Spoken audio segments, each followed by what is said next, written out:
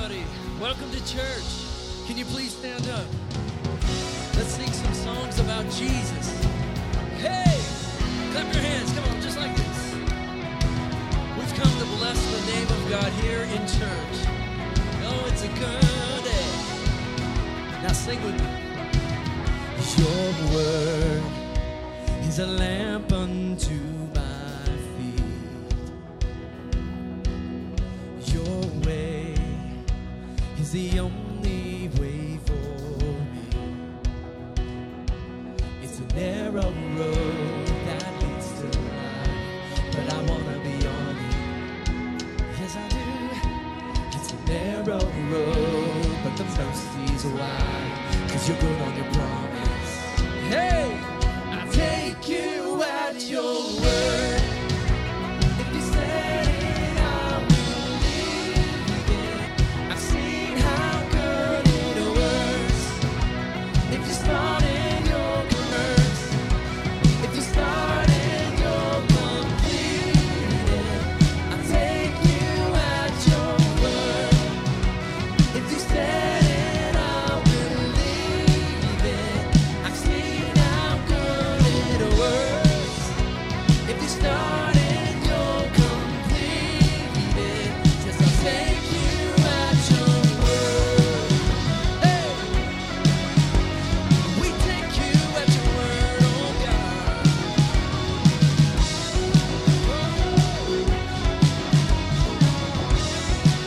All right, now let's sing this together. You said your love would never give up.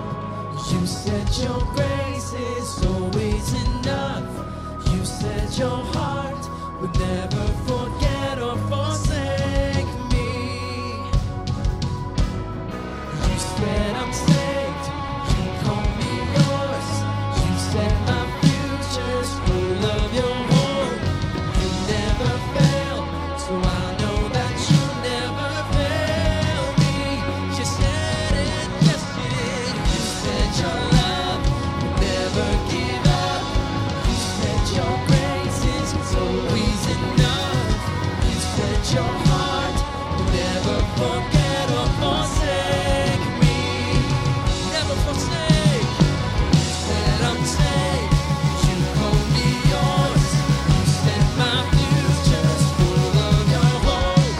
You never fail, so I know that you'll never fail me. I take you at your word. Come on. If you said it, I'll believe it. I've seen how good it works. Yes, I have. If you started, he's gonna complete it. I take you at your word. If you said it, I'll believe it. I've seen how good it works. If you started, you'll complete it. Yes, I'll take you at your word. Yes, I know you're good on your promise. All right, sing it one more time. I take you at your word. Joy in the house.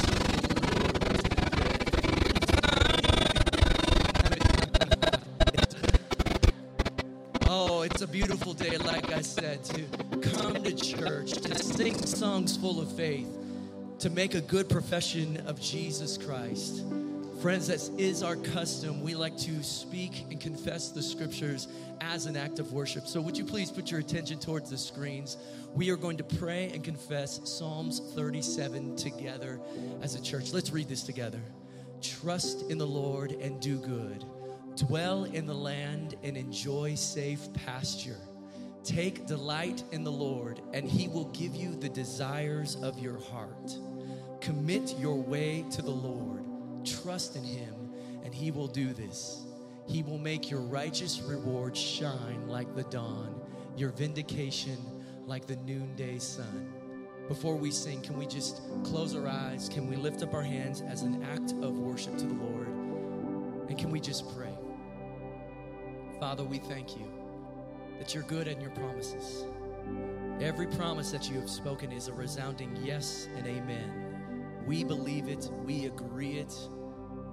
And so, Father, I thank you for this beautiful congregation that's here today. Whether we're carrying burdens or whether we're just completely joyful, would you meet us, in each of us, in our particular needs? And may we drop the cares of this world at the cross of Jesus. And may we lift up the song of the redeemed. May we lift up the name of Jesus, focus on Jesus, keep our eyes upon Jesus, for he is the author, the finisher, the perfecter of our faith. So we enter into this prayer with worship. We say, let your kingdom come, let your will be done on earth as it is in heaven. In Jesus' name we pray and we say, amen. Let's keep worshiping, friends.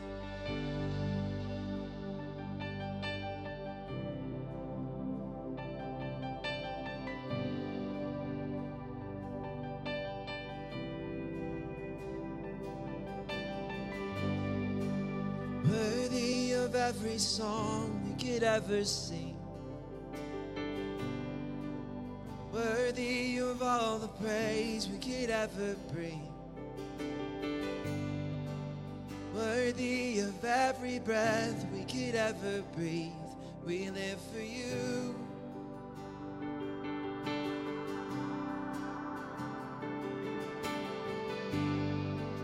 Jesus, the name above every other name.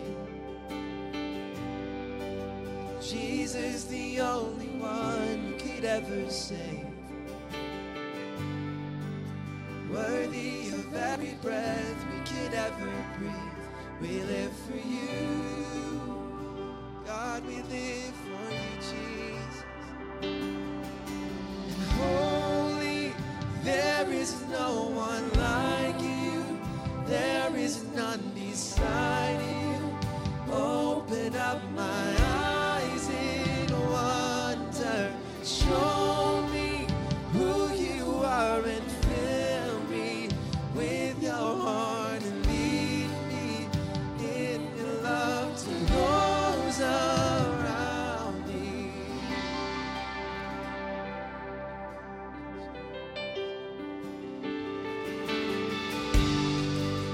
Worthy of every song we could ever sing. Lord, you're worthy of all the praise we could ever bring. Oh, worthy of every breath we could ever breathe. We live for you. God, we thank you, Jesus. Jesus, the name above every other name. Oh, Jesus, the only one who could ever save. Worthy of every breath we could ever breathe. We live for you. God, we live for you, Jesus. Oh, holy, there is no one like you. There is none beside you. Open up my eyes in wonder. Show me who you are and fill me with your heart and lead me in your love to those around me. Holy, there is no one like you. There is none beside you. Open up my eyes in wonder. Show me who you are and fill me with your heart and lead me in your love to those around me.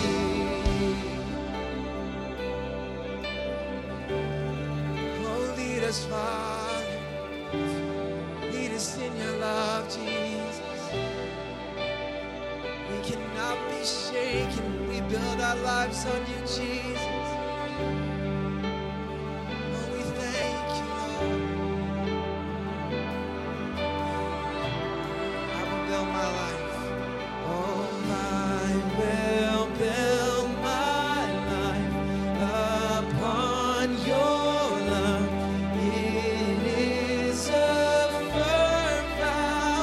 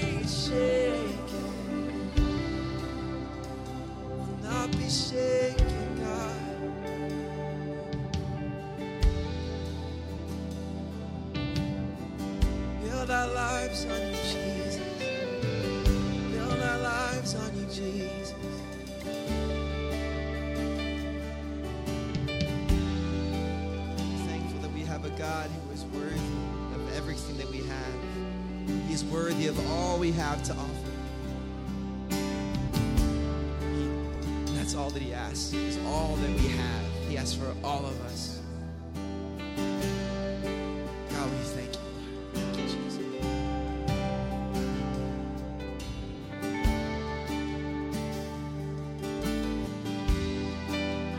Sing worthy of it all. 'Cause you are worthy of it all.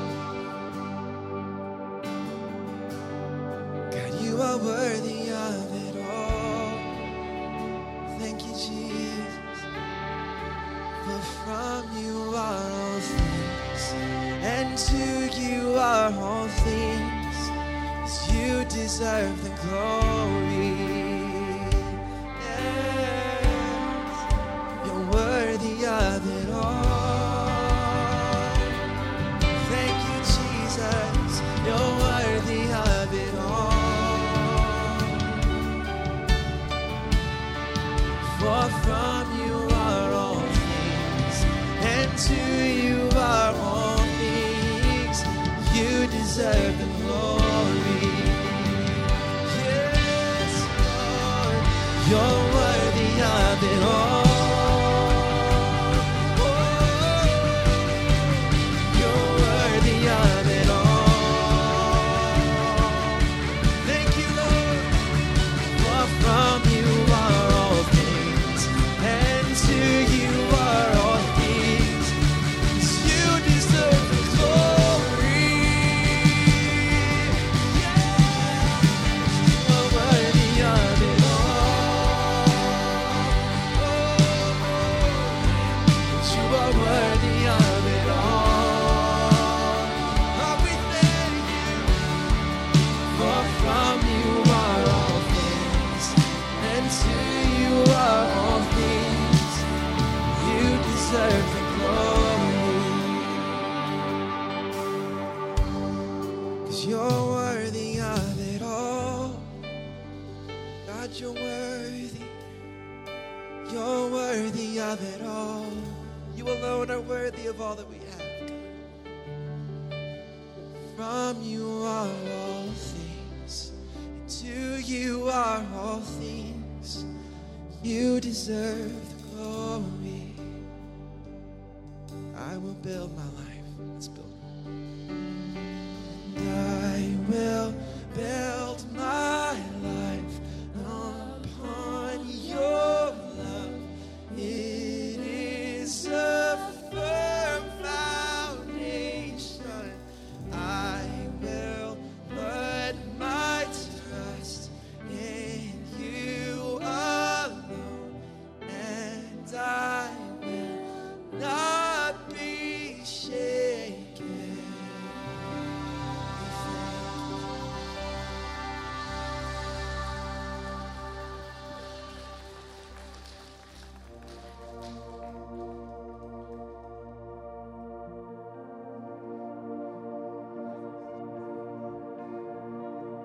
Who do we say he is? Who do we say he is? Some say just a prophet, some say just a man. But who do we say he is? Yeah. Jesus, Son of God and Savior, Alpha and Omega, the Messiah.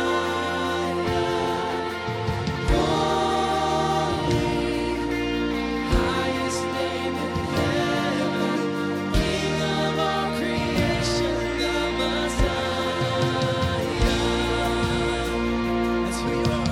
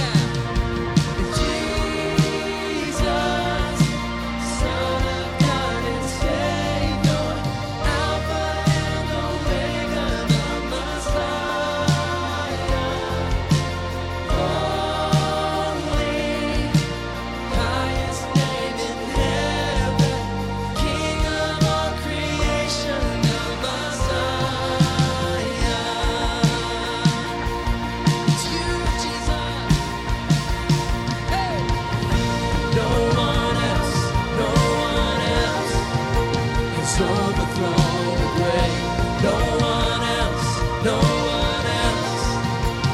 has the power to save. No one else but Jesus, Messiah. Sing it again, yeah. No one else has overthrown the grave. No one else has the power to save. No one else but Jesus, Messiah. Oh, Jesus, yeah, Messiah. Hey, Jesus, Son of God and Savior, Alpha and Omega, the Messiah. Holy, highest name in heaven, King of all creation, the Messiah. The King of all creation, the Messiah.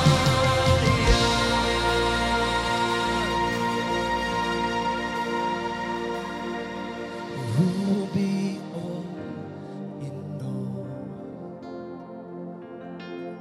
Who will be all in all? He's coming back again, a kingdom without end. He will be all in all. He will be all in all. Yes, he will be all in all.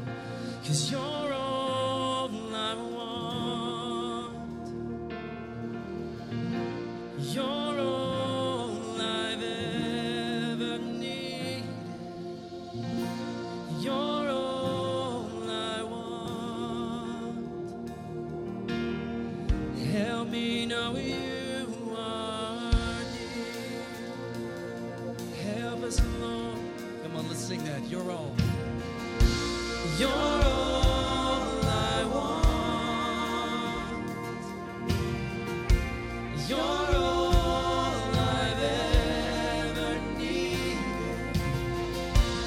You're all I want. Help me, Lord. Help me know you are near. Even as the music plays, can we just lift up our hands and worship the Lord? Come on. Pour your heart out to him right now. Tell him he's all that you desire, all that you want. We desire you, Lord. There's no one like you, Lord, in all the earth.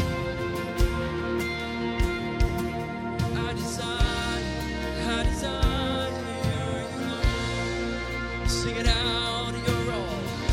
'Cause you're all I want.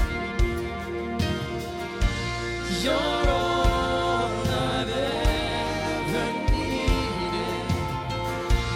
You're all I want. Yes, you are.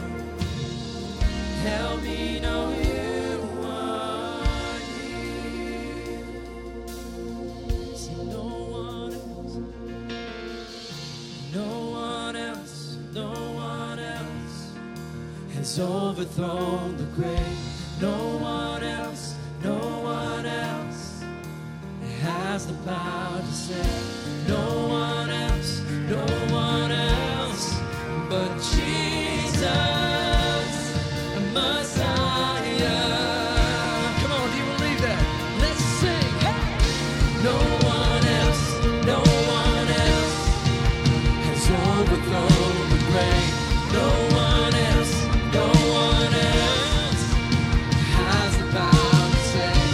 No one else but Jesus, Messiah. Yes, Jesus, Messiah. Jesus,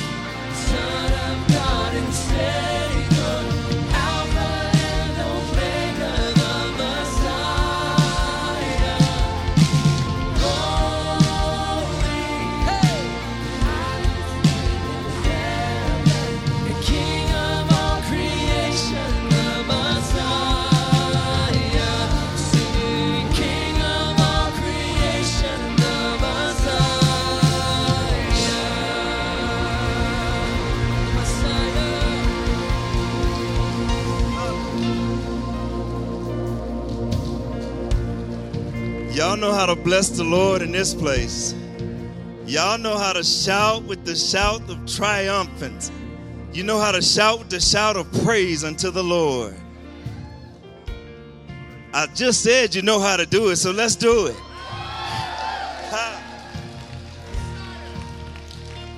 You know, the Bible says, I will bless the Lord at all times, and his praise shall continually be in my mouth. It's an act of our will. I will trust in the Lord with all of my heart. I will bless the Lord at all times. You know, we had a men's retreat this weekend, and my will was not I will. It was like, oh me, oh my.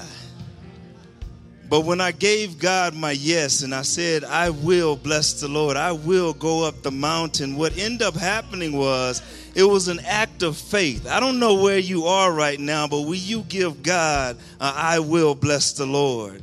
Will you give God a yes? So what ended up happening was, and as you are driving in the mountains of Colorado, what happens is you can't see certain perspectives when you're just standing still. A lot of times you have to go around the corner.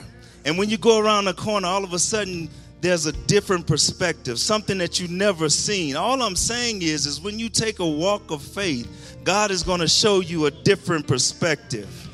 Will you give him a yes? Will you come follow me? And when you say yes, when you begin to walk, he shows you something different.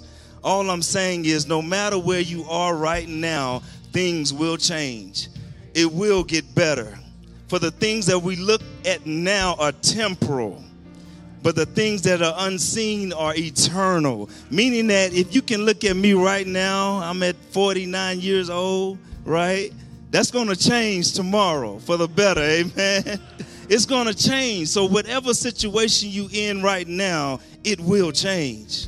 And if you give God your yes, if you give him, I will bless the Lord. If you say, yes, Lord, I will follow you, it will change for the better. Amen. Do you receive that this morning? Come on, shout unto the Lord one more time. Give him praise in this place. Hallelujah. Hallelujah. Hallelujah. I will bless the Lord at all times. I will keep his praise in my mouth. Amen. Even when my body says I'm tired, I don't want to move. No. I'm going to walk by faith. I'm going to take another step. I'm going to go one more hour. I'm going to go one more minute. I'm going to bless the Lord. Hallelujah. Listen, I'm happy all by myself. You ain't got to praise him with me. I'm trying to invite you into a praise that I got on the inside of me. Hallelujah. Something happens when you come down off the mountain. God changes some things. The ladies should be shouting because some men got changed. Amen. There should be a mighty shout of praise in this place this morning. We got changed on that mountain. Hallelujah. Well, bless the Lord. I'm not going to take no more time. I'm not the preacher today. Amen. Bless the Lord in this sanctified church. Amen. Hallelujah. Bless his name. I'm only here to encourage us in our giving. Amen. There are 4 ways that you can give, and my encouragement to you this morning is to give. Amen. Bless the Lord. Give unto the Lord because he has given unto us a new day. Amen. He's given us a new day, and we can give unto him because he has given unto us. Amen. We have a prayer of liturgy that we like to pray and recite and just pray and partner in with, if you would do that for me. I'm not going to look at that screen because that writing is a little small. Amen. Getting older. Oh, man. Pray with me. Amen. Father, you are the abundant giver of all good things. Train us to delight in holy dependence. Lead us to honor you with all of our resources. Free us from the deceit of greed and earthly riches. Teach us to give generously with open hands and joy-filled hearts, that we might receive abundantly and flourish for the sake of others and your purposes in the earth. Amen. Amen. Once again, there are 4 ways that we can give. Amen.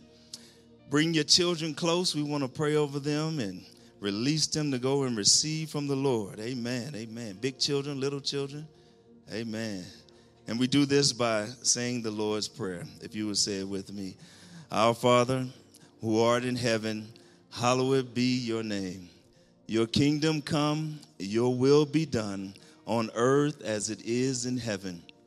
Give us this day our daily bread, and forgive us our sins as we forgive those who sinned against us. And lead us not into temptation, but deliver us from evil. For yours is the kingdom and the power and the glory forever. Amen, amen, amen. Children, you are released to skip to your classrooms and receive from the Lord this morning. Amen.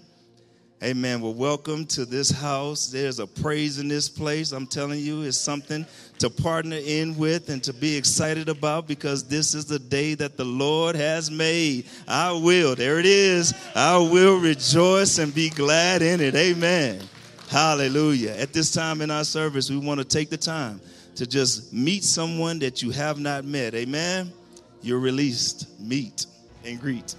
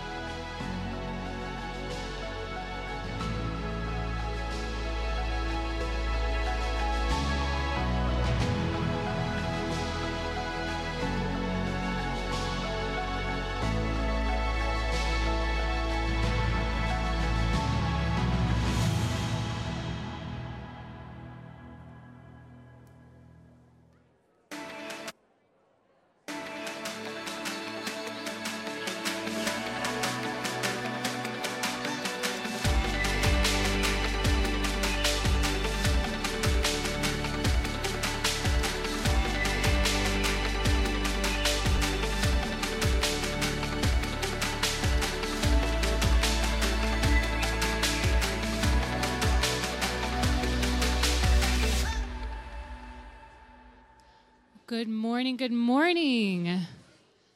How's everybody doing? Awesome. If y'all could start taking your seats. We just want to welcome you to New Life Midtown this morning. You know, we are one of 8 congregations speaking 3 languages in this city, and we're so thankful that you chose to join us today. Real quick announcement for you. I'm going to start with a story. So, as some of you know, I just got back from Africa 7 or 8 days ago. And while we were there, we were working with a care point and in a village, really encouraging the people of that community to step up and be the answer in their community, to look to the needs and to meet the needs in their own community. So we're not an outside source coming in and, you know, fixing everything in this community. We're encouraging them, like, you have the answer in you. And, you know, I left really convicted because I realized I don't know how much ownership I take in my own city. You know, like, even on my own street on a daily basis, like, am I noticing my neighbors and am I taking ownership and where God has placed me? So we have an opportunity together to take ownership in our city with an event coming up on October 7th called City Serve. You'll see, thank you, you'll see all the details up there. We're going to be serving in several locations around the city. You know, we believe in blessing schools. We want to raise up kids in the knowledge of the Lord, and we want to bless teachers because, you know, it's been hard for teachers in this season, right?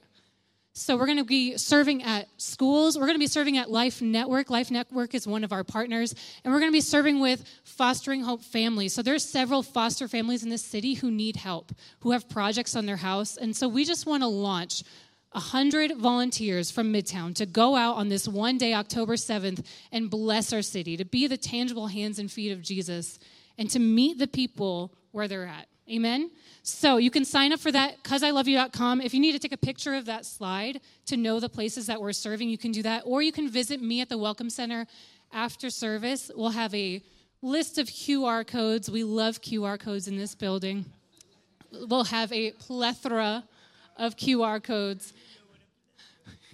We've been quoting the Three Amigos, and I realize it goes over almost everyone's head. A plethora. Anyway, Y'all, come back, sign up for that. You'll see Instagram posts. Don't wait. Don't hesitate. It's just 3 hours of your day where we can take ownership in our city, be the hands and feet in Jesus. Amen? For all of the Three Amigos fans in the house, I just have to say it. El Guapo, do you know what a plethora is? Yes, a plethora of QR codes. Good morning, everyone. Great to have you in the house today. Rick and Esther, are you guys double dipping? Oh my gosh, I feel so honored. That's fantastic. Oh my goodness. Guys, it's so great to be in the house of the Lord with you this morning. Cedron mentioned this, that we just came off the mountain on a very, very powerful and drink a cup of coffee and nurse it for an hour, sit in my PJs, get a good fatty breakfast, walk around the park, just like, a 3-hour morning. Like, that is a gift. That is such a gift. But here I am, and I'm on assignment with the Lord this morning, and you guys are here. Y'all don't want to hear me talk about slow mornings. Y'all want to hear the word of the Lord this morning, don't you? I do feel like I have a quick word for you, a couple of quick things I want to mention. Then we're actually going to go into this little Jesus lullaby. I just needed this. I asked Jonathan to help me with this, so just work with me, and then I'll preach the word real quick and real strong. The first thing is this. Friends, the joy of the Lord is your strength. I want to announce this to you, and I want to announce it over you this morning as I was in worship for service.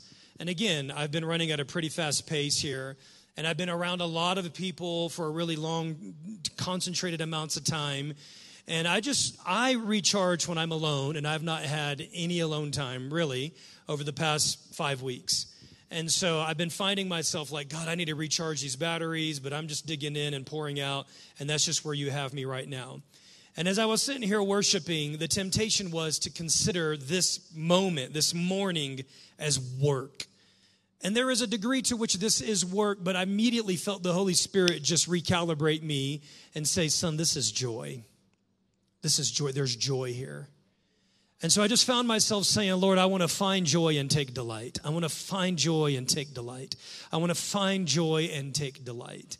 As I was walking in this morning, little Peyton was kind of hiding. She was hiding in front of the doors. And as soon as I walked in, she popped out and she said, hi, Pastor Jade. And it was just the most joy-filled thing. I was like, I'm not going to get that on my slow morning, right?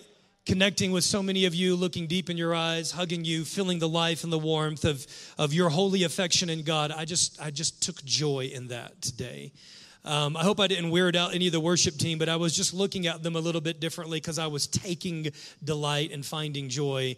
Man, we have an amazing worship team, you guys. Oh, my gosh. Sitting up on this little stool right here is Lauren. Does such a masterful job announcing to us the things that are happening. Sometimes I just like scanning the room, and I'll connect with some of you guys. I'll lock eyes with you, and I took delight and I found joy in that. And then second service, I did something in worship that I don't do very often because I like being up here in front. But I just kind of posted up behind that sound booth, and I was watching you worship the Lord. And I know some of your stories, and I know some of you guys are in a very difficult place, in a very difficult season of life, and there is cost to your worship today. Like you are paying something expensive to give God what he deserves in the place of worship. And friends, I just sat back there and I just took so much delight and so much joy in watching you worship Jesus. Creating an environment that is worthy of who he is. And in all of those things, I just felt like strength rise in my soul. Strength in my faith and strength in my spirit and strength in my imagination and strength in my hope was rising as I just took delight and I found joy in the moment that I'm in. And I believe that's a word for some of you today, right? Find joy and take delight in the season that God has you in. There is always something to find joy in, and there is always something to rejoice in, even in the darkest, most difficult season of your life. So I hope that encourages you. And if it didn't encourage anybody, it encouraged me. All right. Friends, I'm just going to let you know, I'm going to need you to talk back to me a little bit today. I'm going to pull strength out of you as you pull strength out of me. So let's let today be a dynamic transaction, all right? All right, I want to make an announcement, and that is we are opening up our family talk, which is a quarterly membership gathering. We have a very, what we just call the spirit of membership. So over the course of many, many years pastoring here, this is my 19th year, going on my 20th, A lot of people have asked me over the course of time, how do you deal with membership? And I have seen membership play out in a lot of different ways, most of which are very wooden, and most of which can be very legalistic and law-driven. And so what we have landed on is what we're just calling the spirit of membership, and this is what this means, that we are trusting you to discern whether or not God himself is calling you into this body of believers. And this is very important. This is my philosophy of church membership. That we can fill out things and we can sign our names and we can agree on paper to be a member and we could be the furthest thing from it because God has not revealed unto us the spirit of membership. Look at 1 Corinthians chapter 12, verse 18 with me, if you would. Paul says this to the church at Corinth. He says, in fact, God has placed the parts in the body, every single one of them, just as he wanted them to be.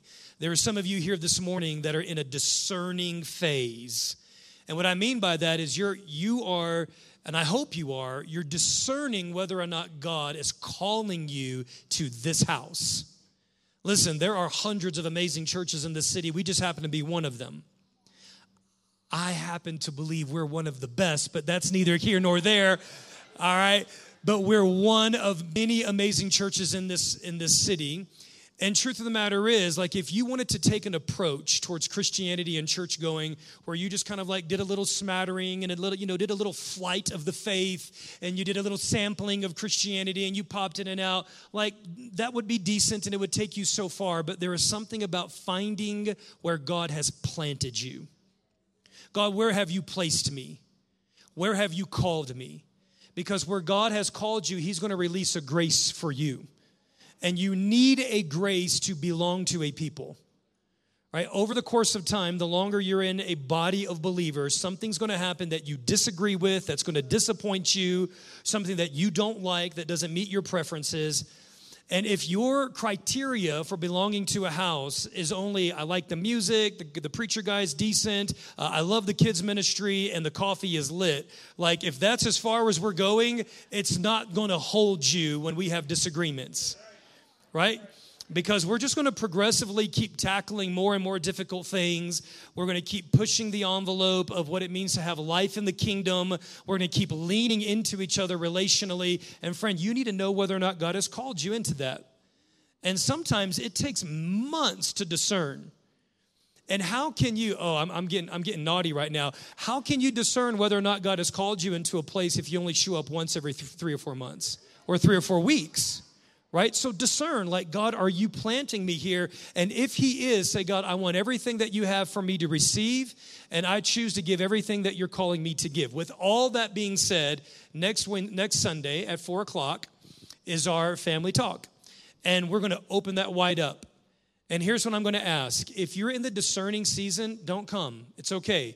Stay in that discerning season. Go to New Life Next. Keep coming to services, go to small groups, like, just discern. But if you know, and you're like, Pastor, I'm here to tell you right now, I feel like I've got a word from the Lord, and I'm marrying myself to that, and I want to be a part, because there are expectations that we have for people that consider themselves pillars and members of the family. All right, I'm going to expect you to work through conflict. I'm going to expect you to leave the church in a certain way. I'm going to expect you to lean in and respond when I challenge you. I'm going to expect you to give of your time and your finances and your ministry gifts. I'm going to expect those things. And you should expect certain things from me as your pastor. Like, we up the ante of the relationship when you put yourself in that place of being a pillar and a post in the house. So pray about it, think about it, and I invite you to come next Sunday. By the way, I'm going to be throwing down with some chili. I'm going to lay down the gauntlet right now. And I'm a little ticked off. The past 2 years, I've come in second place. I'm not a second place man. All right, so I'm coming for first place this year on the chili cook-off.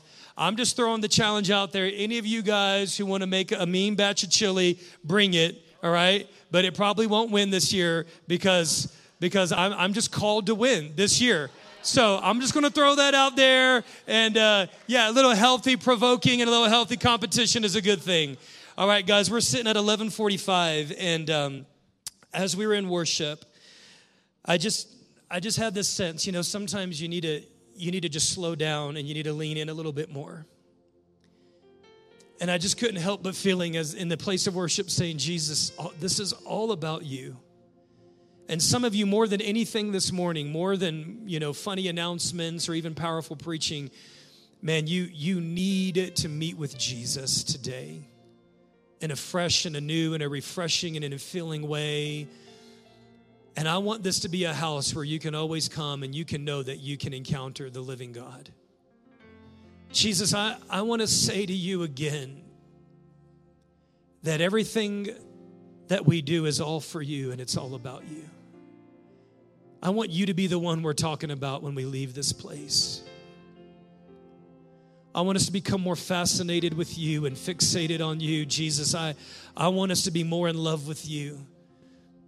I want us to go deeper in discovering who you are, God. I never want to get bored or content with knowing who you are. And so I just want to sing some love songs to Jesus, church, and I want to invite you to join me, and then I'll preach a quick word and bless you, and we'll get out of here. But Jonathan, take us to some sweet places if you would. Come on, church, let's go there. You are my strength when I am weak. You are the treasure that I seek. You are my all in all. Seeking you as a precious jewel. Lord, to give up, I'd be a fool. You are my all in all. Jesus, and Jesus, Lamb of God, worthy is your name.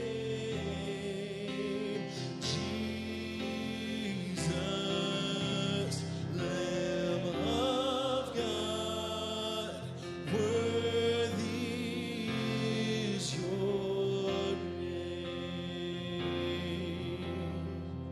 Oh, taking my sin, my cross, my shame, rising again, I bless your name. You are my all in all. When I fall down, you pick me up. When I am dry, you fill my cup. You are my all in all. Sing his name, church. Oh, Jesus, Jesus, Lamb of God, worthy is your name. Jesus, you're the Lamb of God, worthy is your name. Let's sing that again. Oh, Jesus, you are Jesus.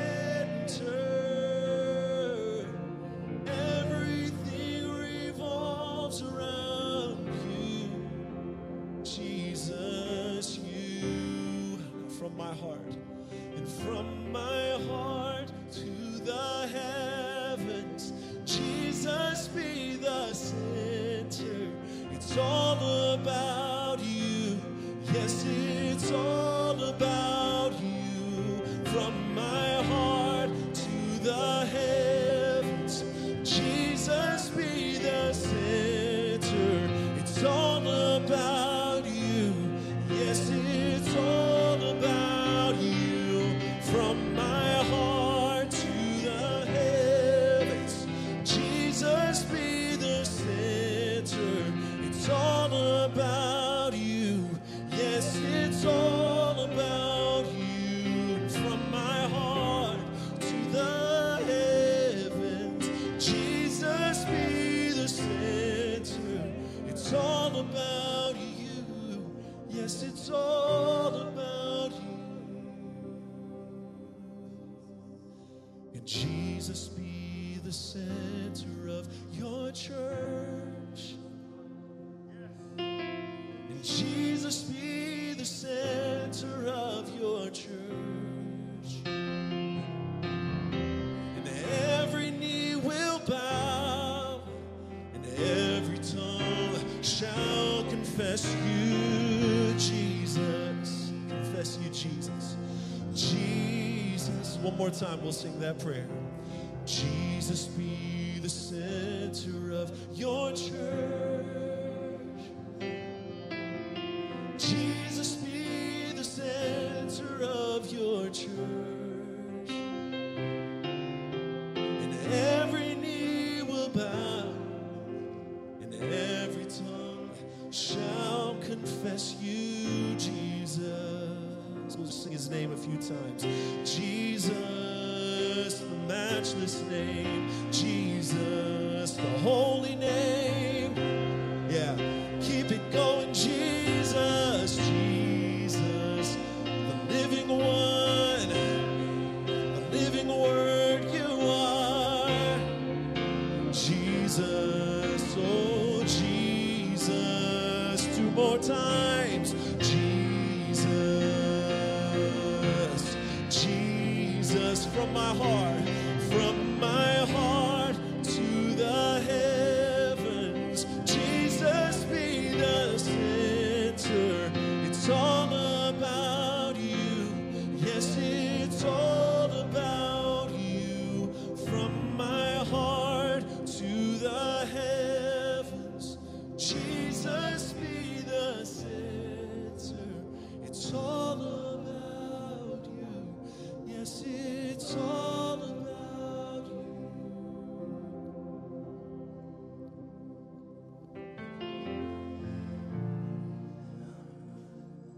Jesus, you know that I can't hear this song without rededicating and consecrating this house to you again. And so I'm going to do what I've done hundreds of times before. Oh God, I just say that this people, this beautiful family of believers belongs to you.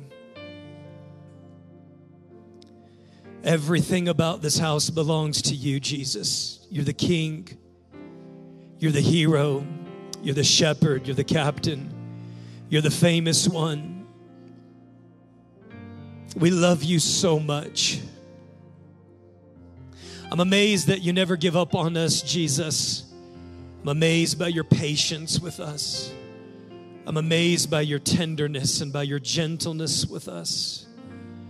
Jesus, I'm amazed at how faithful you were to the Father, that everything the Father said, you did it, and you were always looking to see what the Father was doing. Jesus, you're it, man. Jesus, I want to say thank you again for saving me. I want to say thank you for your undying obedience and your unswerving allegiance to the heart of God. Jesus, when you were locked up in a battle with your soul in the Garden of Gethsemane and you said, not my will, but yours be done. I want to say thank you for that. I'm here because you won that battle. We're here because you said yes to the Father. We're here because you laid down your power and your rights and your entitlement.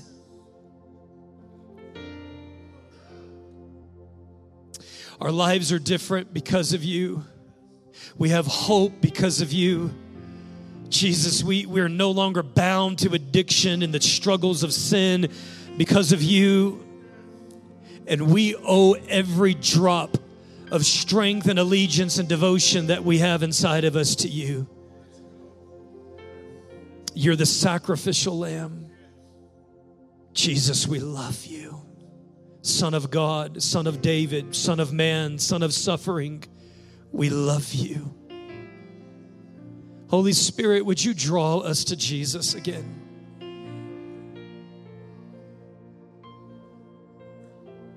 Take us back to first love, Holy Spirit.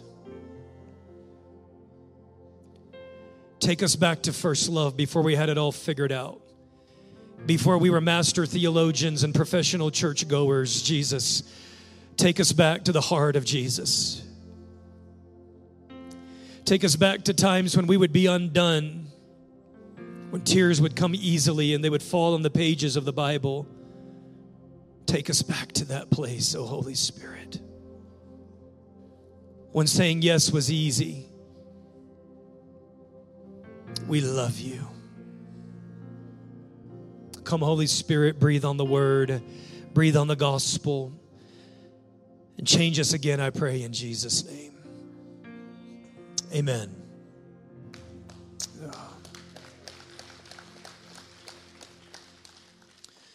Thank you, church. Thank you, Jonathan.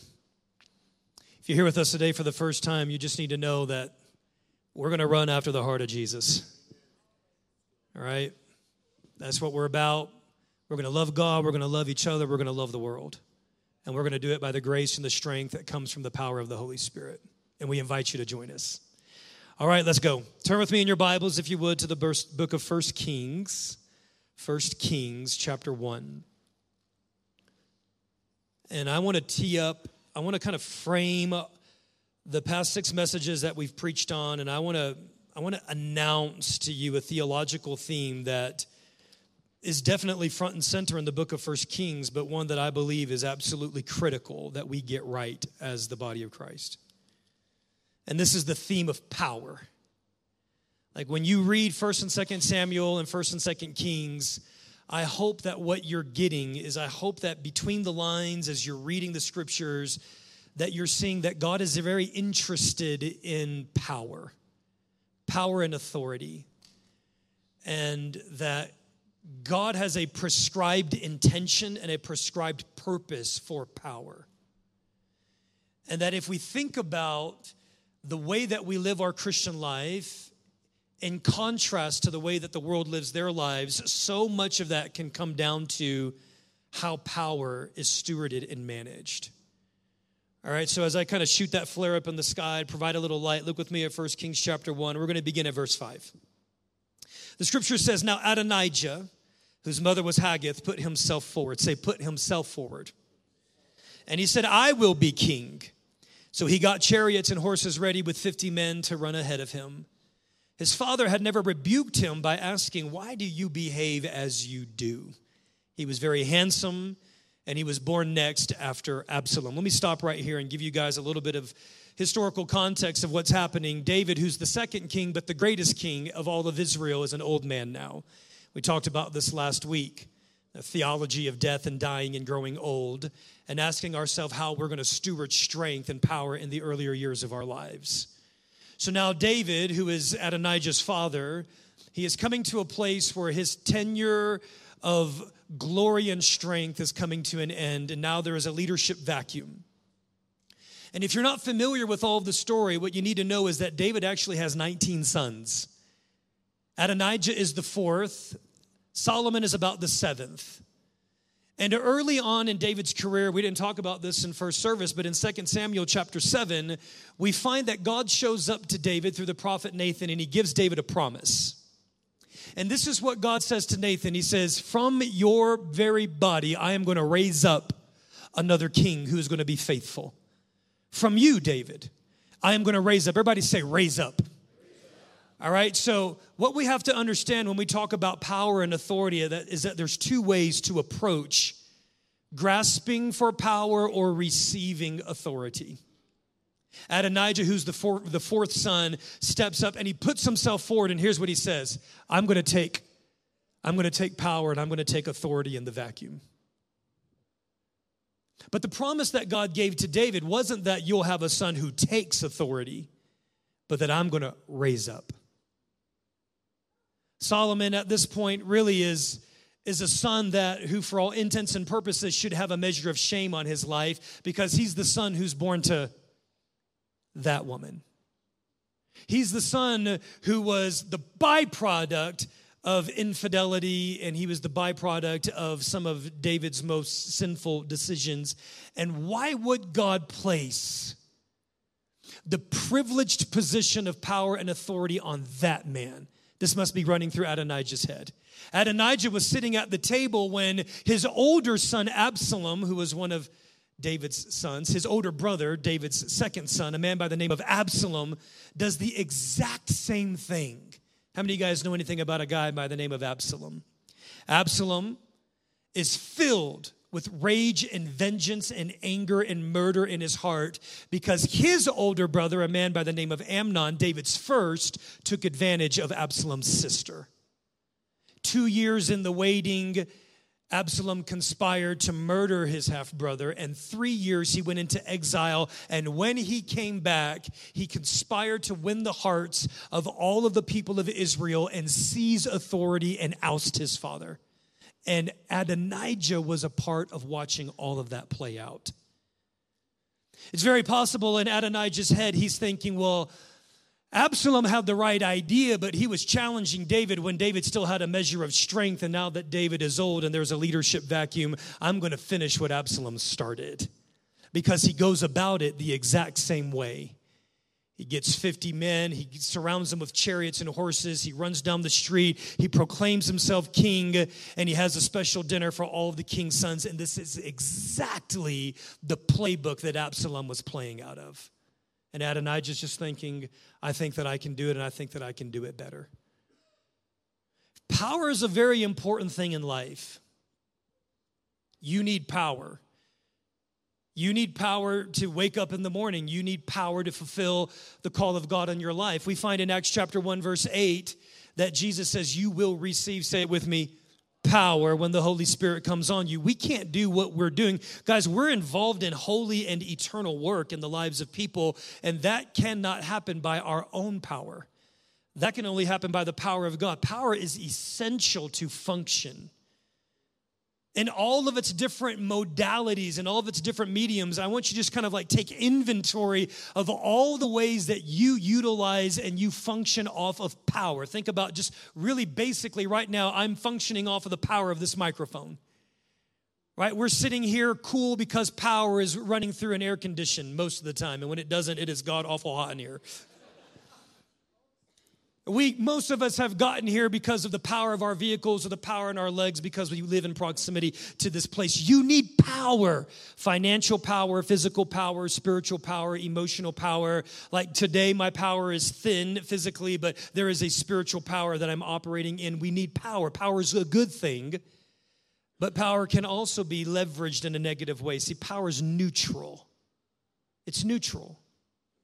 Power is very simply the ability to utilize strength and force converted to energy for a purpose and a function. That's all power is. It's neutral. It's like fire. I love fires.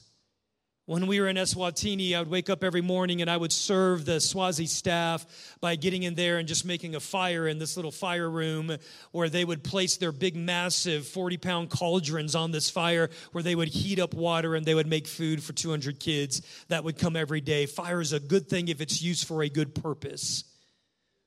But fire is also a very powerful element that in the hands of the wrong person with wrong motives, fire can be used to destroy and damage things very, very quickly in an irreparable way. Like power is neutral. So the question that we should not be wrestling with today is should we want power? Is power good? Is power bad? No, power is neutral. Here's the question that we should be wrestling with.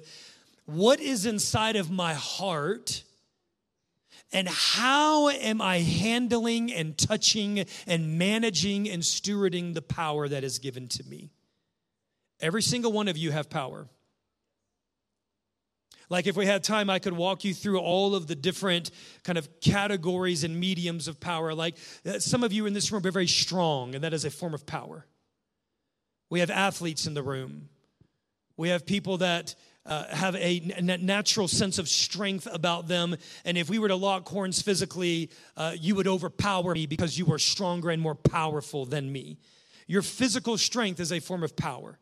And you can use that to protect and defend, or you can use that to overpower and harm. One of the things that I try to teach my kids from a very young age is, boys, if you end up locking horns with someone and squaring off and getting to a fight, I just want you to know that if you start it, it's going to be a bad situation between you and me. But if you stand up to protect and defend yourself or to protect and to defend the weak, I will protect and defend you. You can use your power to hurt other people, or you can use your power to protect and defend. That's a word for husbands in the room. That's a word for people that have been given a measure of power. Like, listen, your position, whatever vocation you're in, the position that you hold is a form of power, right? Some of you, your personality is very powerful. Some of you in this room, you've learned how to harness your personality in such a way that it's a blessing to the people around you. Some of you are still in the spiritual maturity journey to realize that the strength of your power is actually shutting other people down because of the force of which your personality is coming out, right? Your personality is power. Some of you in this room are intellectually brilliant. Like, you would run circles around me intellectually, and I have no qualms about that. Yeah, have at it. But you're intellectually brilliant. You're academically studied. You're knowledgeable. You're eloquent with your words. Concepts and ideas come together quickly. Your level of comprehension and fluidity they're strong. They're astute. And that is an incredible gift, and it is a power. And you can use that power to bless, or you can use that power to be critical, to slander, to be judgmental, to pick people apart, to sit back and always be unsatisfied and dissatisfied with everything because of the level of meticulousness in which you allow criticism to get into your heart, and you're allowing that power that God has given to you to be stewarded in a way that is not producing life. Some of you, your relational network is a form of power. It's just like you walk into a room and people are drawn to you. They're attracted to you. You're like a people magnet. You've got 1 billion people following you on Instagram. Everything you put out there, there's 1,000 likes, and that is a form of social power. That is a thing today, y'all. Did y'all realize that? Man, we got 20-year-olds making 1,000 times more than most of us who have been in jobs for 40 years being faithful, because there is a dynamic in the culture today where we place a greater weight of emphasis and value on social capital. It is a form of power. It's a form of power. I was sitting right next to a man on a train that was going from London to Paris. He was this young guy. He was about 32 years old. He was decked out in Louis Vuitton. He had these big old massive celebrity shades on.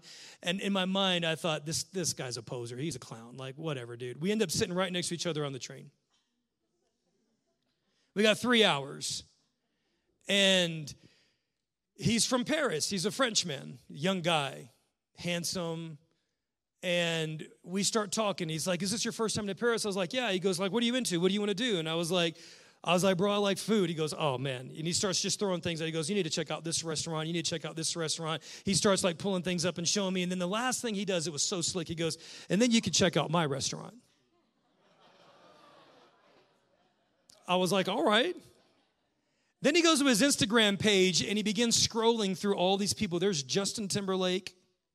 There's Drake. There's Madonna. There's all of the political figures of France. There is all of these major Euro World Cup soccer players. And I'm like, who is this clown? And he's like all downplaying it. He's like, yeah, I'm in London. We're opening up a new spot. He's like, yeah, my restaurant just happens to be like the hottest thing in Paris right now. I was like, all right, bro. So John was like, bro, why didn't you take a selfie with that guy and show up in his club someday? I was like, I don't want to be that guy. He goes, no, be that guy. It's a form of power. Every single one of us, whatever realm that we're in, you hold power to some degree. Grandparents, I want you to know that while you may not hold vocational power right now, you still hold a measure of power within your family. The things you say matter. I interact with people who would tell me, like, even into their 70s and 80s, words that their grandparents would speak over to them. And we're talking about people who they themselves are grandparents and yet are still being formed and shaped by their parents. You hold power. The words you share, the acceptance and the belonging, the way you manage that power has a very, very, very, watch this, powerful effect on others. So power is neutral, and we have to understand this, that when power touches position and authority and leadership, power multiplies. I want you to look at one verse here with me. We're not going to look at all of them, but I want you to look at Proverbs chapter 29, verse 2.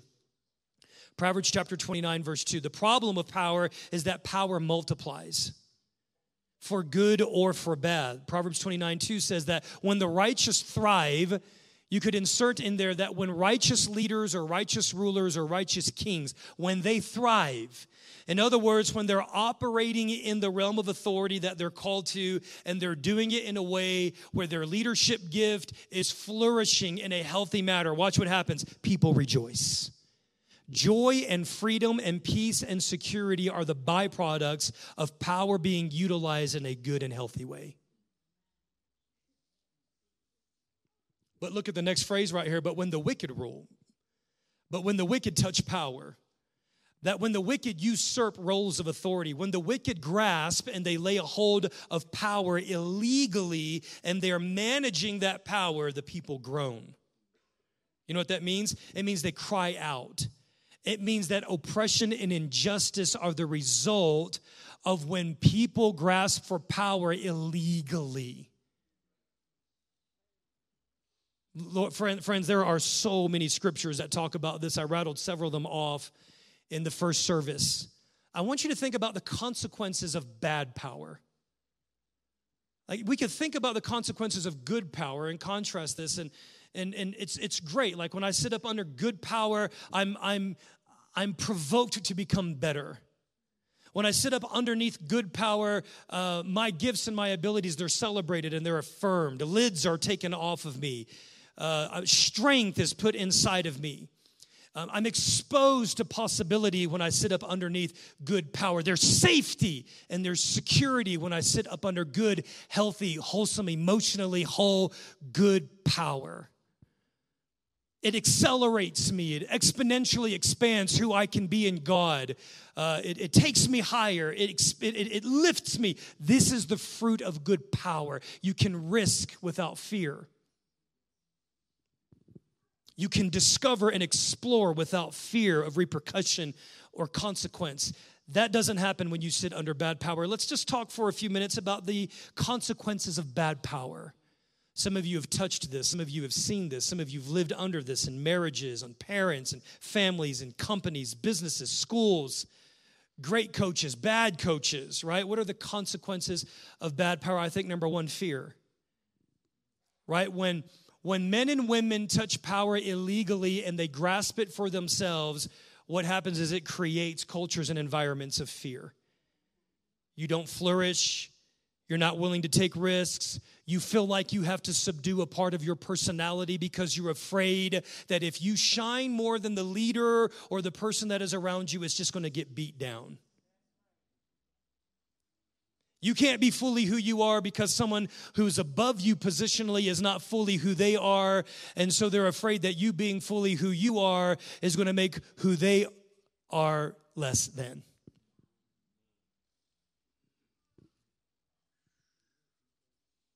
What is the fruit of bad power? Not only is it fear and insecurity, but let's just get really, really honest. It's just flat out abuse. People get hurt. People get exploited. People get taken advantage of. People get dressed down publicly. They get humiliated. They get shamed mentally and emotionally. They get damaged. Damage and abuse is the result of people laying a hold of power and not trusting God to bring power to them. This is a big deal. I would venture to say that there are a lot of people, and I'm just going to stay within our field right now because I don't need to go into politics and military and in other industries. I'm just going to stay right at home in the church. There are a lot of people that are sitting in seats of power that have no business being in power. Because honestly, the power has not been given to them. It's been grasped. It's been taken. And by the way, can I just say this? Just because you have a degree doesn't mean that you're qualified to steward power. Just because you've been in the church for years, just because you've served on the deacon team, none of these things qualifies you to receive and steward and manage power. The only thing that qualifies you to steward power is if God himself has given it to you, is if he's trusted you with it. And just because you're in a position doesn't mean that you're in a position that God himself has given to you. That requires a lot of humility. And it requires a lot of honesty. And it's scary. But I'm telling you, if we had more pastors and we had more leaders and we had more people being really, really humble and honest with the power that's been given to them, to the point that they're willing to step away from something because they realize they never were, I think we'd have a lot more into churches only to get hurt over and over and over again. I want us to talk about why we grasp for power, and this is where I hope that we don't just kind of sit back and analyze this from a cerebral standpoint. I'm hoping and praying that you actually take a moment to reflect on this. Why do we grasp for power? You may not realize this. I hope you do, but every single one of us have a lust for power deep inside of us. You want power. You want to be known. You want to be recognized. I have that inside of me. Let's talk for a couple of minutes here on why we grasp for power. Most of us grasp for power for control. Like, we just want to be in control. We don't want to be out of control. We love certainty. We love things that are predictable. We love assuming that we are in control of every area of our lives. We want things to be orderly. We want things to be predictable. We want things to be certain. We want to be in control of our faith. We want to be in control of our future. We want to be in control of our finances, of our health.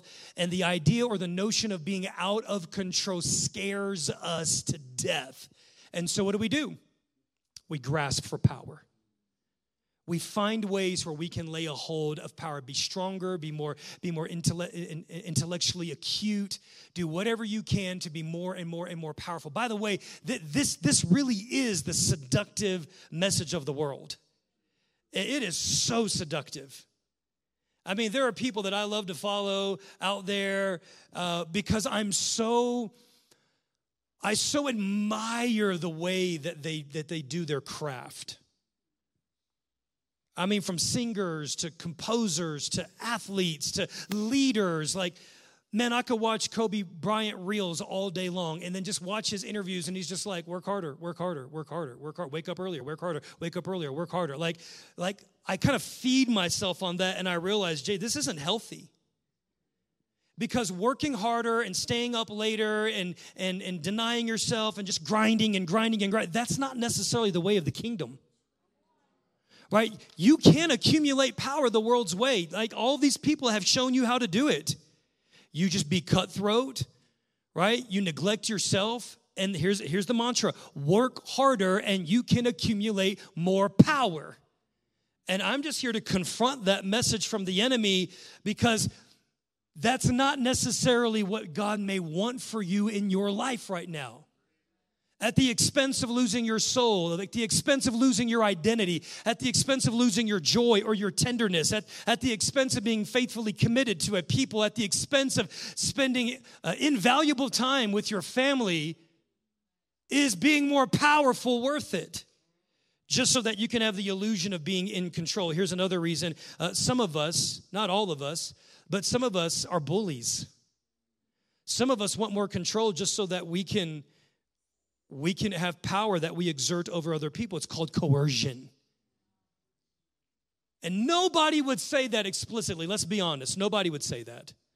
Nobody would say that I want to be the most powerful person in the room so that if anybody ever challenges me, that I can just knock them back down to size because I want to be the man. Nobody would ever say that, but that's lurking inside of us. Some of us want to be powerful because of privilege. Jesus talks about this. He talks to the disciples and he says, hey, listen. He goes, the Pharisees and the teachers of the law, they love when they roll up into the marketplace and everyone sees them and recognizes them. They're celebrities. No one questions them. Everyone gets them the seat of authority and honor. They love being in the green room. They love going out into the city and being recognized. And not just recognized, but that sense of, oh, wow. And Jesus says, watch out for that. Watch out for that. Friends, I'm here to tell you, it's insidious. It's insidious, and it's inside of every single one of us. When I was sitting next to that man, and he was just, scrolling through, I was like, man, I'd love to hang out with JT. That'd be sick. That'd be awesome. Man, I want to throw parties in the who's who, and the universe would come. And there was this moment where I was like, man, maybe I'm in the wrong industry, dude. I think I'm not going to roll like this. I am being real. Like, think about this. We want to be in the who's who. We want to be in the social circle. We want to be celebrities because it's a form of power that opens up privilege to us. And if you look out there, you will see, like, this is one of the dangers of Instagram. This is one of the dangers of social media outlets because they present a form of power that is so seductive, that draws you in. I want that life. I was watching this testimony from Dion a few days ago, and man, if you haven't seen this, just Google Deion Sanders' testimony. And he said, listen, he goes, there's this phrase out there in the athletic world, like, I am him, I am him, I am him. You know what that means? It's like, I'm the man. Like, everything that you want to be, like, I'm him, I'm him. And Dion was essentially, he's like, listen, I was him. He's like, I had 2 or 3 women every night, every day of the week, and I was not satisfied. He's like, I have a 15,000 square foot house, but there wasn't a home. He's like, I had 20 cars, but I wasn't going anywhere. I had 500 pairs of shoes, but no guidance and direction in my life. I had all the privileges. I had all the benefits. I had the celebrity power working for me. And yet at the end of all of that, I was still coming up empty. We grasp for power because some of us, we just want autonomy. You know what autonomy is? Autonomy is the ability to make your own choices without having to submit those choices to the will of anybody else. That's autonomy. I love autonomy. And I'll just be frank with you guys today. Like, I would take this job for half the pay if it meant that I got to retain autonomy. I don't like people micromanaging me. I don't like people coming in, chopping things up and, paint colors on the wall and trying to tell me how to do my job. I know how to do my job. Right? I love autonomy. It's a blessing and a curse, right? I got to be careful of that because God never called me to be autonomous. Hey, God called me to be submitted and obedient. God called me to take my power of autonomy and submit that to Him and say, not my will, but yours be done. But there's something inside of us that we long for autonomy. And if I were to ask you today, like, how many of you guys love autonomy? Every one of you should raise your hand, and here's how I know. I'm going to just pick on guys here for a little bit, but you women, you're also guilty. Because, like, there's times when I'm like, I'm going to go wash the dishes. Yeah, I'm going to do that. I feel inspired to wash the dishes. I feel motivated. I got a little energy and strength. I'm going to wash the dishes. And I'm moving in the direction of washing the dishes, and Chrissy will be like, hey, babe, sweetest tone ever. Hey, would you wash the dishes? And all of a sudden, like, I get demon-possessed. Don't tell me to wash the dishes. Now, all of a sudden, I don't want to wash the dishes no more. God, why you got to tell me to wash the dishes? I was going to wash the dishes. But you ain't got to tell me to wash it. I know it's my night of the week to wash the dishes, boo. I'm going to wash the dishes, okay? Now, I don't want to wash the dishes no more. You know what that is? That's that unhealthy, unholy need for autonomy. It's an unhealthy use of power. Don't tell me what to do. I wash the dishes on my own time. Yeah, I'm going to wash the dishes later tonight when you go to sleep now. Just because I say when, I say where, I say how, I say what time. I'm going to wash dishes. Go with me, if you would, to Matthew chapter 20. Jesus shows us a different way. He shows us a different way on how to steward power. Guys, this one right here, this one hits home for me. This one hits home. There have been seasons of my life, and I'm not going to go too deep into it, where I felt like, God, I'm being robbed. I'm wasting my time. I've not been promoted. I'm not in the position. I've not been given the ear or the authority that I believe that I could have or that I should have. And even as, guys, man, I'm telling you, even as I was wrestling through this week.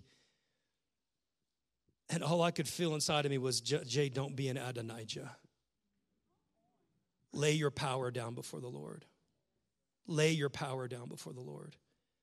In Matthew chapter 20, Jesus is talking with his disciples, and his disciples, previous to these verses, are having a conversation about who's going to sit in seats of power. Right, a couple of brothers, her mom rolls up and she begins kind of having this conversation with Jesus about sitting at Jesus' right or left hand. These are positions of power. I want my sons to be elevated. I want them to be prestigious. I want them to be celebrated. I want them to be recognized. I want them to be powerful. And these guys roll back and the other 10 disciples are like this. But they just ticked off that they didn't have the conversation first.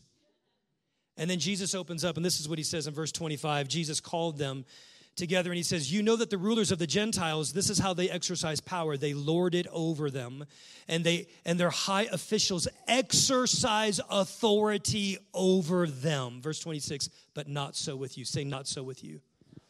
The kingdom way is a different way. The kingdom way is not a democratic way. The kingdom way is not I'm going to fight for my rights. I'm going to uphold my rights. Guys, that is not the kingdom way. This is the kingdom way. He says, not so with you. Instead, if you want to be great, be a servant.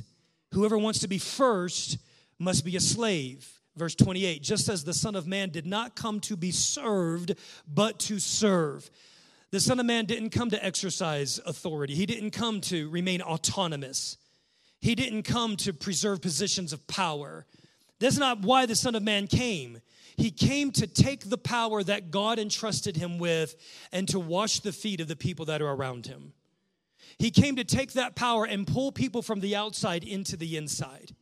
He came to take that power and to take social outcasts like lepers and not just restore their physical body, but restore their standing in the community. Everything that Jesus did with power was to build up. It was for the betterment of other people.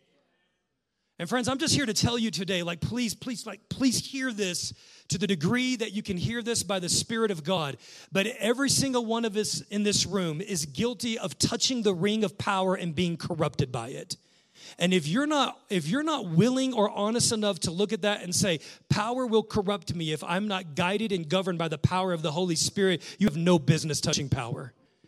Because power will corrupt every single one of us. It will change you. The seductive allure of power, it will make you mean, it will make you isolated, it will make you a competitive person. I've seen this. I've seen it work out in front of me. People that were tender and gentle and friendly and compassionate and kind and fun and amiable. And then all of a sudden they grasp for power and they touch power. And all of a sudden they've been transformed into a different person that you don't want to be around. We don't want to get honest in church today. We are all prone to this.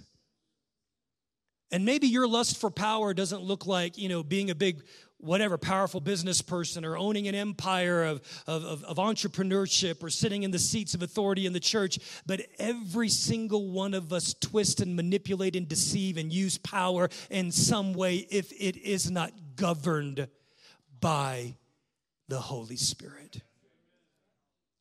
So here's our model. Philippians chapter 2. Philippians chapter 2, verse 5, the scripture says, in your relationships with one another, then have this same mindset. You could translate it like this. In your relationships with one another, in your community, deal with power the same way Jesus did. Think about power and have the same perspective on power and authority that Jesus had. And here's what it is. Verse 6, Jesus was God. Jesus was God. He had the title, he had the position, he was in his very nature, in his very essence, in his very being. He was God. But he did not consider equality with God something, some translations say something to be grasped. That word grasped is a very important word in the scriptures. And friends, I want you to do some self-reflection over the course of the next week. And I want you to ask yourself, God, how am I grasping for power? Some of us do it overtly, some of us do it manipulatively. We posture ourselves to be in with the right group of people. We give gifts or we invite people out to lunches or dinners or have those power golf outings or just whatever it is we do because we want to be close to the locus of power. And we're doing it so that we'll have our own sense of self-importance and worth. And friends, I want you to allow the light of the Holy Spirit and the gospel to shine on that. Who being in very nature God, the same seat of position and authority as God himself, yet he did not consider equality with God something to be used for his own advantage. Rather, say rather. There's another way, there's a different way, there's a kingdom way. He made himself nothing. He took on the very nature of a servant. He was made in human likeness. In verse 8, being found in appearance as a man, he humbled himself by becoming obedient to death, even death on a cross.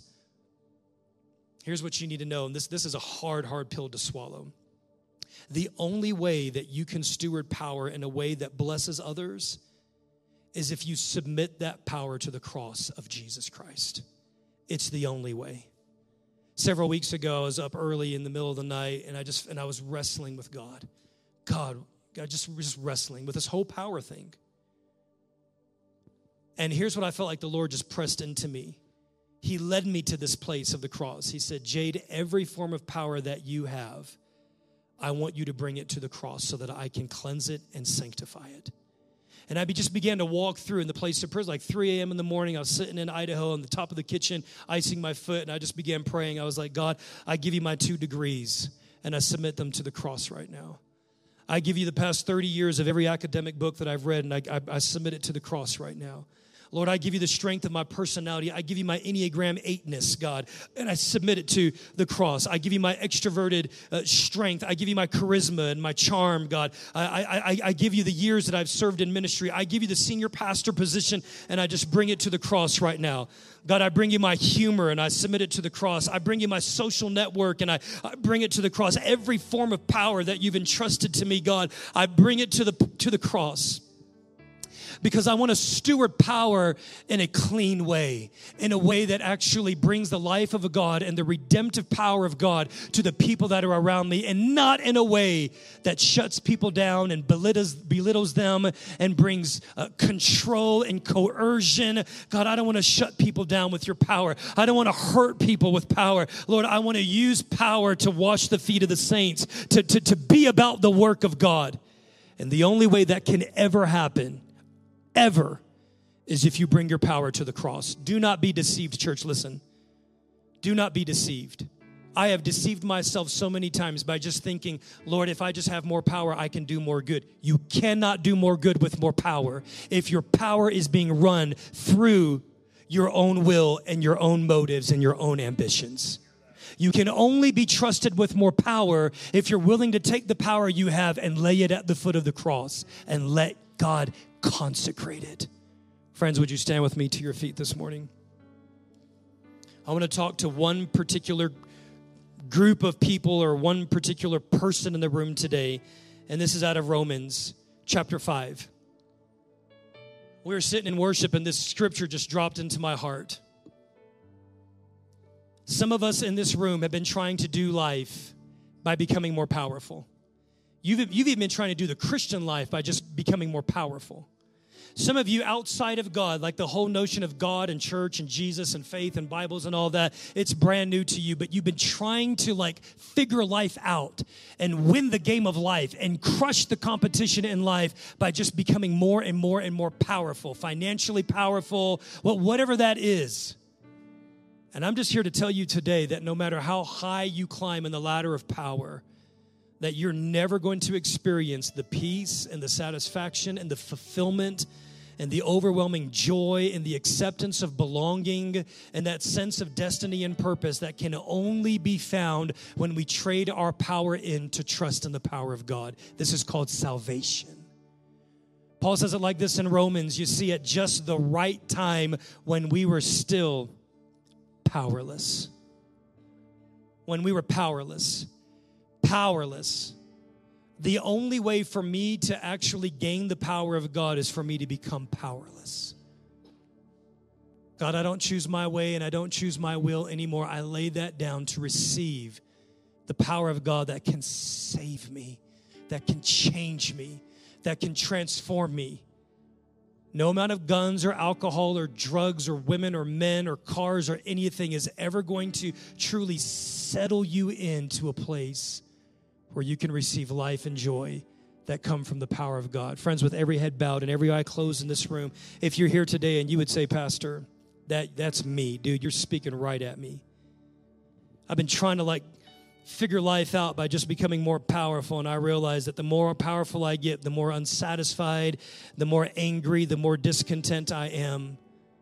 And I feel like God is calling me today to say yes to surrendering my power so that I can be saved.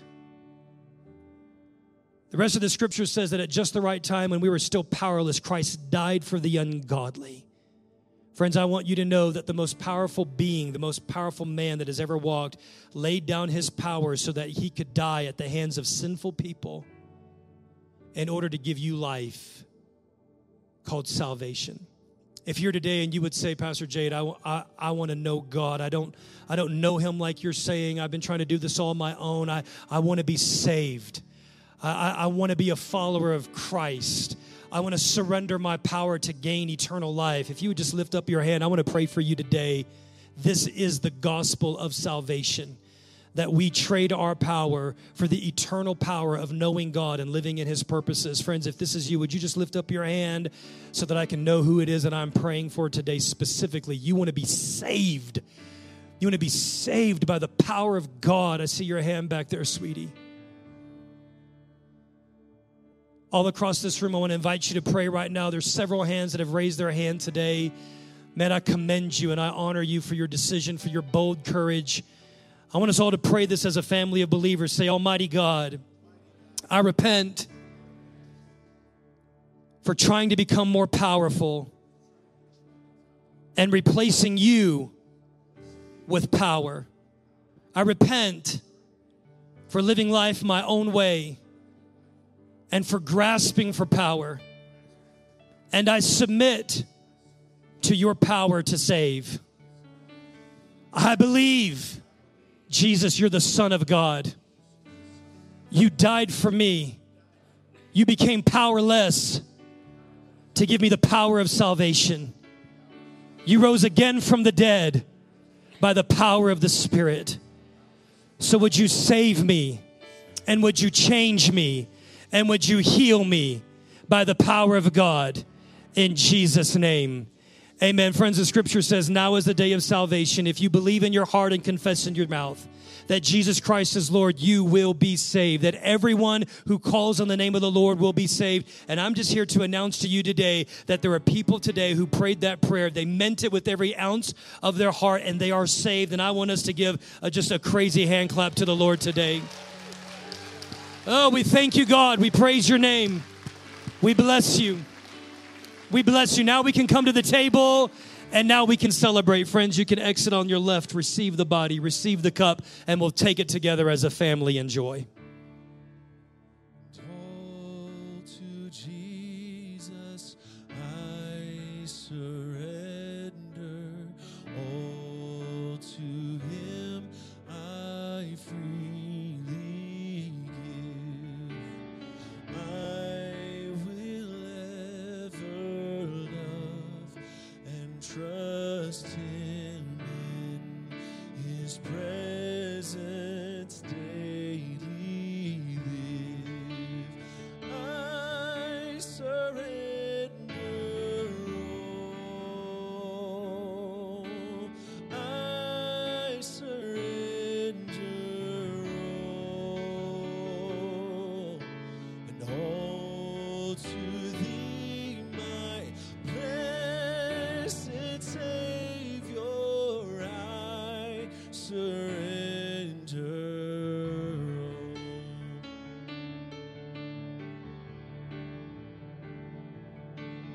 And all to Jesus I surrender. Make me Savior wholly thine. Fill me with thy Holy Spirit. May I know thy power divine. And I surrender all.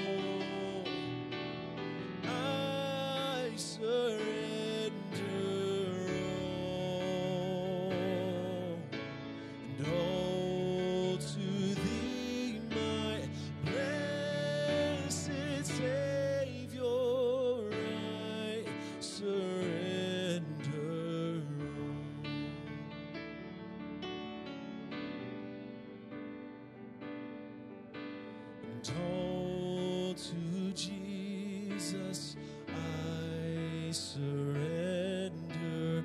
Lord, I give myself to thee.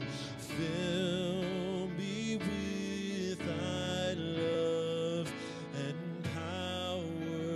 Let thy blessings fall on me. And I surrender all. I surrender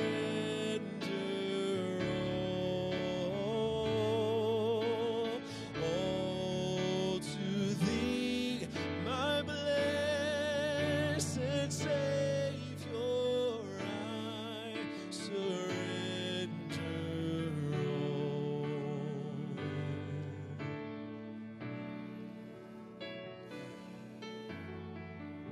Brothers and sisters, with the cracker in your hand, on the night when Jesus was betrayed, he took bread as he shared a fellowship meal with his closest friends just hours before his crucifixion. And he says, "This is my body which is broken for you." In order for his body to be broken, he had to relinquish power in order for the power of salvation to come to humanity. Will you break that? Feel how frail that is. And I want you to know that Christ's body, friends, was broken for you, so for you to be whole and for you to receive life. Let us receive the body of Christ.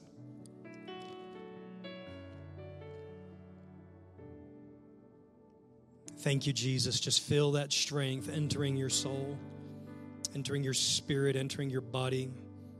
The strength of salvation, the strength of the life of God. In the same manner, he took the cup and he says, "This is the cup of the new covenant in my blood, which is shed for you." Friends, I announce to you today, your sins are forgiven by the blood of Christ. You do not have to work for forgiveness. You do not have to work for the mercy of God. It has been given to you freely in the blood of Jesus. Let us receive the cup. Amen. Wow. Aren't you so glad for the Holy Spirit? Aren't you so glad for mercy and grace and salvation and life that are made available to us? Friends, let's sing a song of thanksgiving to the God in the form of doxology. Praise God from whom all blessings flow. Praise Him, all creatures here below. Praise Him above, ye heavenly hosts. Praise Father, Son, and Holy Ghost.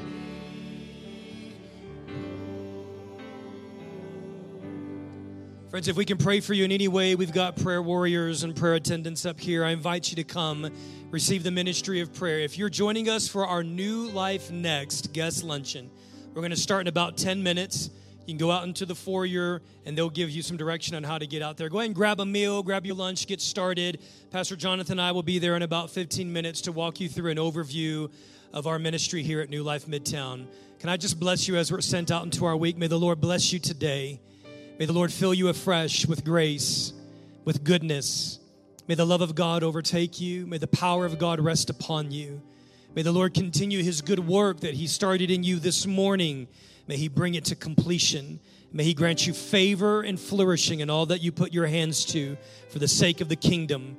In Jesus' name, amen. God bless you guys. Love you so much.